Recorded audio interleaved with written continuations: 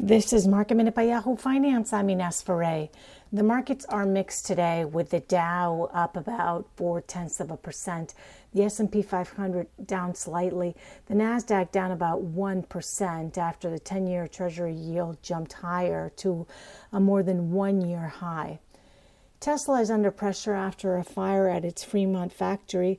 Lordstown, the electric vehicle truck company, is under pressure after Hindenburg Research put out a short seller report on the company, alleging that it doesn't have all the pre-orders it claims to have. And Workhorse has a 10% stake in Lordstown. That electric vehicle company is also under pressure. Meanwhile, the meme stocks are moving today to the upside.